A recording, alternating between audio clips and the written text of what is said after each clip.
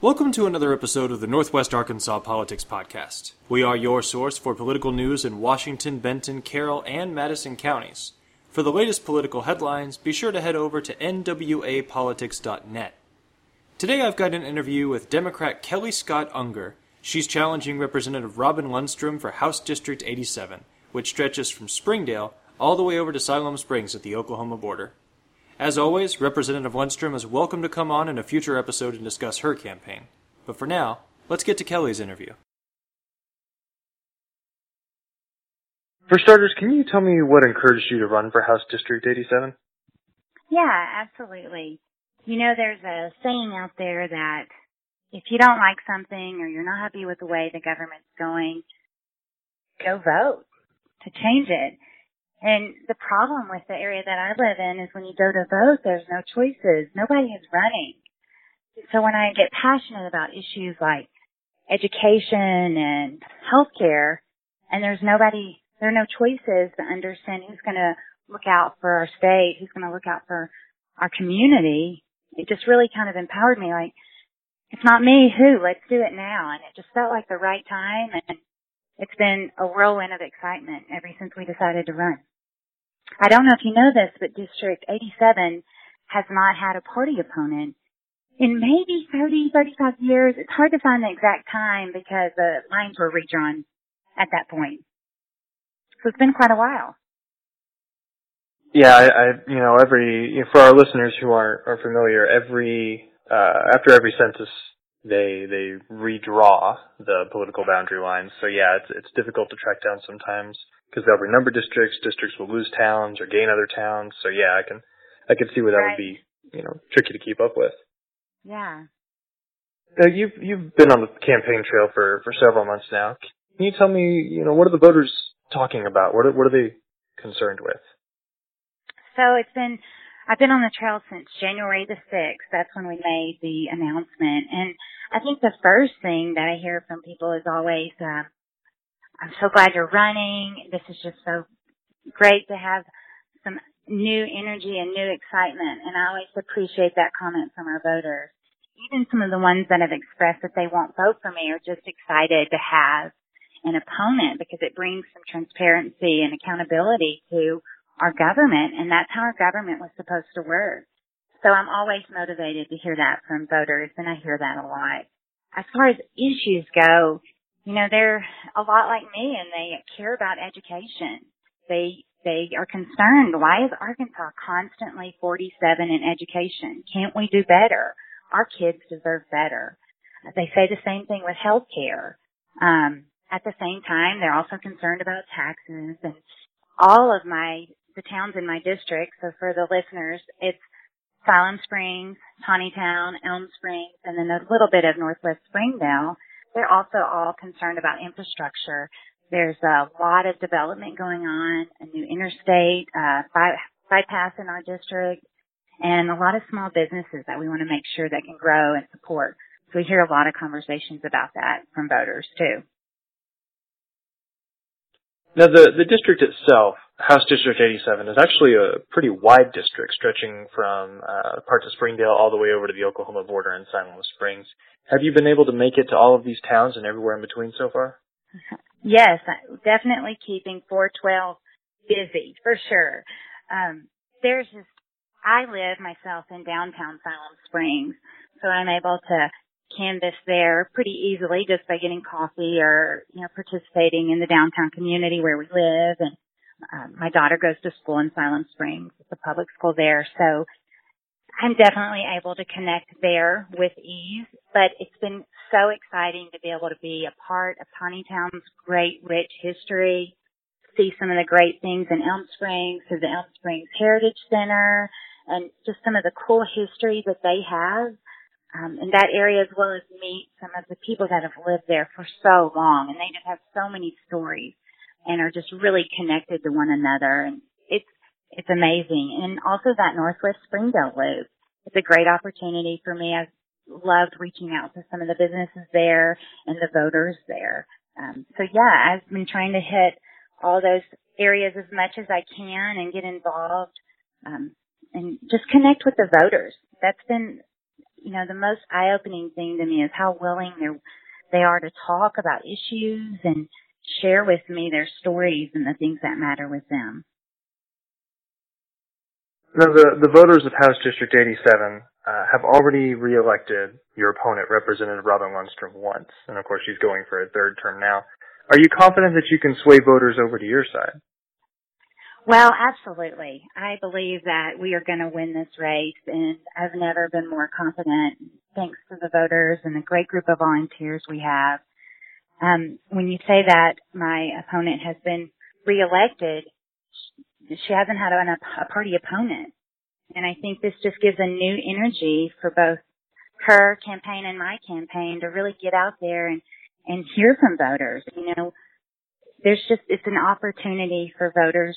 Never has there been a better opportunity for voters to really share to both of our campaigns, what matters. You've got representation. You've got people running and fighting for you. That's a great thing that motivates people.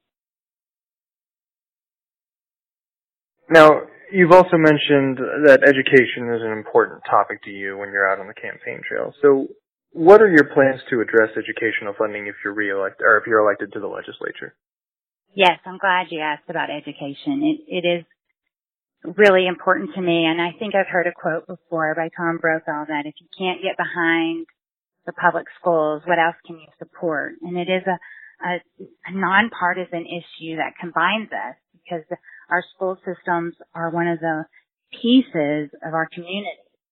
We are, it's an investment we as taxpayers make to have the public schools. It gives us an educated workforce.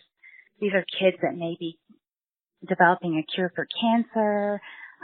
They may go to the moon again and see some other planets. You just don't know. When we have when we have an educated workforce, when we have people ready to be a part of our community with knowledge, that's power. And so it's really important that we build our schools up. Also, it's important to me that every school be considered a good school, not just one over there and not just one over here. As a lot of our state goes towards school choice and things like that, we have to be cognizant of those things, especially in a town like Silent Springs where you only have one school. So to address funding, I think the first thing I want to say is that the answer isn't always just to throw money at school. That's a lot of times what people think when you talk about issues. But really, let's look at how we're using the money and always make sure we're doing it efficiently. I think that's a big priority. Secondly, teachers. We've got to take care of our teachers. And that definitely means giving them a raise. So there is a funding opportunity there. Teachers are not paid enough. We can see this. We're getting a teacher shortage through Arkansas. They are just releasing a study about that through the legislature right now, where the education group has been meeting. And we're seeing a decline in kids that are going to college to become teachers. And so we really have to think about how we treat our teachers, how we pay our teachers, how we recruit our teachers. And we can do that in other ways too. Look at their insurance. Our teachers pay too much for health insurance. That's just a benefit we can work on. They shouldn't have to pay that much. Giving them the resources that allows them to grow as a teacher and have career goals as a teacher, and making sure they have benefits that make it attractive and quote unquote cool to be a teacher. Also, the retirement system that we have has been one of those, it's one of those things that really attracts teachers to the industry, and we need to make sure that's protected so it's something they can count on.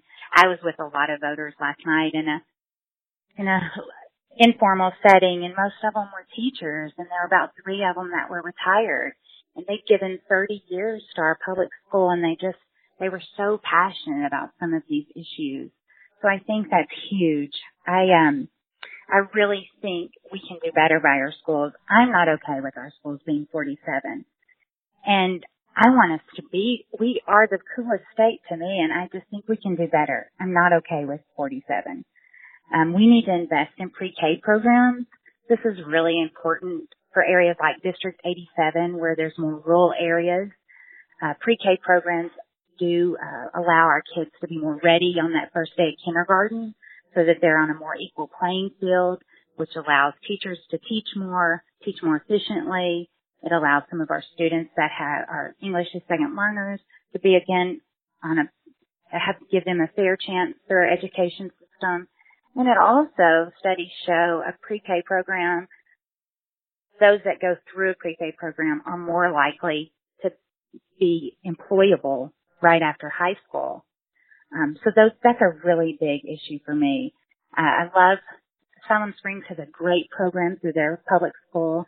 It's a CAST program that does some technical training for those kids that don't want to, maybe college avenue's not right for them. And we always need to make sure we're providing those opportunities. And I'd love to see how we can make that program better and support it and even replicate it in other parts of the state. It's really something to be proud of for that area.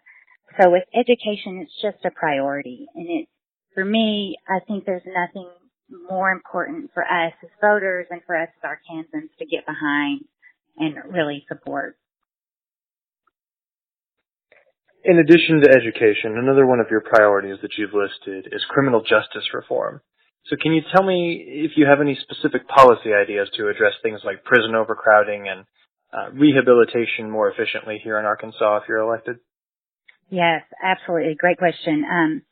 So I spent a lot of my early legal career as a prosecutor in Washington County and got to see a lot of firsthand some of the issues that we have in our criminal justice system, some of them inefficiencies around the holding of defendants before they're prosecuted and the type of money it takes to hold them and incarcerate them in their trial before they're even proven guilty. You know, looking at some of that issue I think is really important too. And you're right, we're kind of moving to a path of prison overcrowding, and then they get out of prison and they're more likely to reoffend. So these are issues that I think we can look at, and I know Governor Hutchinson early on in his time as governor put together a panel, and I was very proud of him for doing that. I think it's something we should continue to address and not forget. I do want to say, as a prosecutor, there are some offenses out there, crimes against children, especially have a place in my heart. We've got to be tough on those types of crimes. And those types of crimes we really need to think about why are they not going to prison longer, understanding we have to be tough on those crimes. But at the same time, we need to look at our prison overcrowding and address it. I think one of the ways we can do that, and there are many ways we can look at it, but if you look at the United States as a whole, our juvenile incarceration rates are going down, but in Arkansas, they're going up. We need a juvenile system that provides education and mental health care so that the kids that are in the system early have a fighting chance when they get out. I also think it ties into education, which I just shared was one of my passions. And I think the more you educate, the less, I just think there's a correlation to the end of the road with the criminal justice system. So, we really need to address that. We need to address drug treatment, mental health care, things like that in the facility. And we need, just letting somebody out too early may not be the right thing depending on the crime. So we really need to look at that and understand as a society, as a legislative branch, just really getting feedback on how these things work and can look at the system and fix some of the inefficiencies that are there while being tough on the criminals that need to have toughness on them. Can you tell me a little bit more about your background history and law and legal profession and how that will apply should you be elected to the legislature and become a crafter of laws? Yeah. So I am an attorney by trade. I currently work for Simmons Pet Food in Siloam Springs, where I am the government trade affairs manager. So I work with state agencies and federal government agencies and agriculture groups and things like that to help stay in compliance and understand regulations and policies as we're out there in the marketplace selling pet food. Before that, I was a prosecutor for Washington County, and that was my first job out of law school. I had the opportunity during law school to clerk. I will tell you, it's funny, I went to law school because my undergraduate degree was in agriculture, and so that's been a passion of mine, specifically Arkansas agriculture. So not growing up on a farm, I think my family was pretty surprised when I came home and said, you know what, I'm going to change from political science to agriculture. It's so important to Arkansas and it's so important to our state. I just think it's a much better opportunity for me when I go to law school to have this background in agriculture policy and be able to work in government and really think about how to make sure Arkansas agriculture stays strong. So that was my passion for even starting law school. When I graduated and ended up at the prosecutor's office, it was a unique opportunity to serve Arkansas that didn't have to do with agriculture. But I love that opportunity to see the state from that perspective and serve as a state employee. I had an opportunity after the prosecutor's office to work for an organization with the University of Arkansas and Arizona State University called the Sustainability Consortium. And we worked to measure sustainability metrics. And there was probably, it was a unique opportunity to develop my consensus building skills, if you will, because you've got diverse stakeholders in these corporations that are really working together to, first of all, define sustainability, measure sustainability, and communicate that sustainability to the customer. And I got to spend a lot of time in the early days working on paper products, the forestry industry, and it was a really fun time. And then, of course, I moved to Simmons in Palm Springs, where I'm at now, and I'm loving the work I'm doing there. I think all of these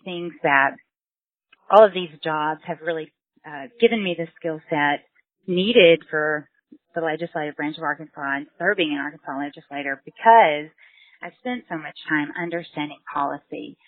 And it's not always just black and white. It's not always just easy as raise taxes, lower taxes. You really have to be able to take a step back, understand consequences and how they affect Arkansans. And Arkansans in South Arkansas, like El Dorado, may have different needs than Arkansans in Fayetteville.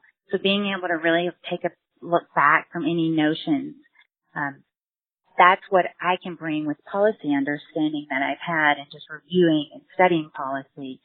Then there's that multi-stakeholder engagement. Arkansas is just a rich history and culture and people, and being able to work across party lines, being able to work with state agencies. These are all skill sets that I bring to the table, and I couldn't be more ready to do that and advocate for the interests of District 87. I was looking over on your campaign website, and you say, you lost your father to cancer, and that's driven you to work on bettering healthcare access across Arkansas, making that part of your platform. If it's not too difficult, can you talk for a second about some of the difficulties that he faced with our state's healthcare system as it is right now? Absolutely. I love to talk about my dad, and he was such a big part of my life, and serving as his caregiver in his end stages of his life is one of the greatest honors I'll ever have. And as a person and a person of Christian faith, I just couldn't grow more through that experience, and I'm so thankful to have spent the last 70 days with him on his journey home. And it was an adventure, and it's not one that I can look back with bad feelings because I'm one of the lucky ones that had a fantastic relationship with a really cool, great dad. He was just your average Arkansan. He was a former Marine. He loved the Marine Corps. He loved everything about Arkansas. We're from South Arkansas, and he never, ever forgot how much South Arkansas meant to him. And the greatest advice he ever gave me was always remember where you're from in South Arkansas, from Smackover, where we grew up. So he was just this great guy, worked for the state for 30 years, and he had some health problems at a pretty early stage in his life. And we started dealing with those about 10 years ago, but last July he got diagnosed with cancer. And through the diagnosis, it was a battle for treatment.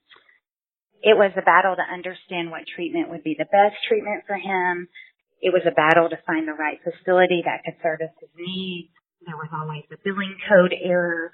There was always an insurance issue.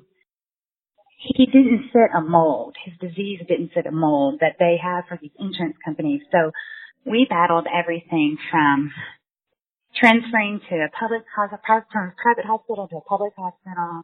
We dealt with it all.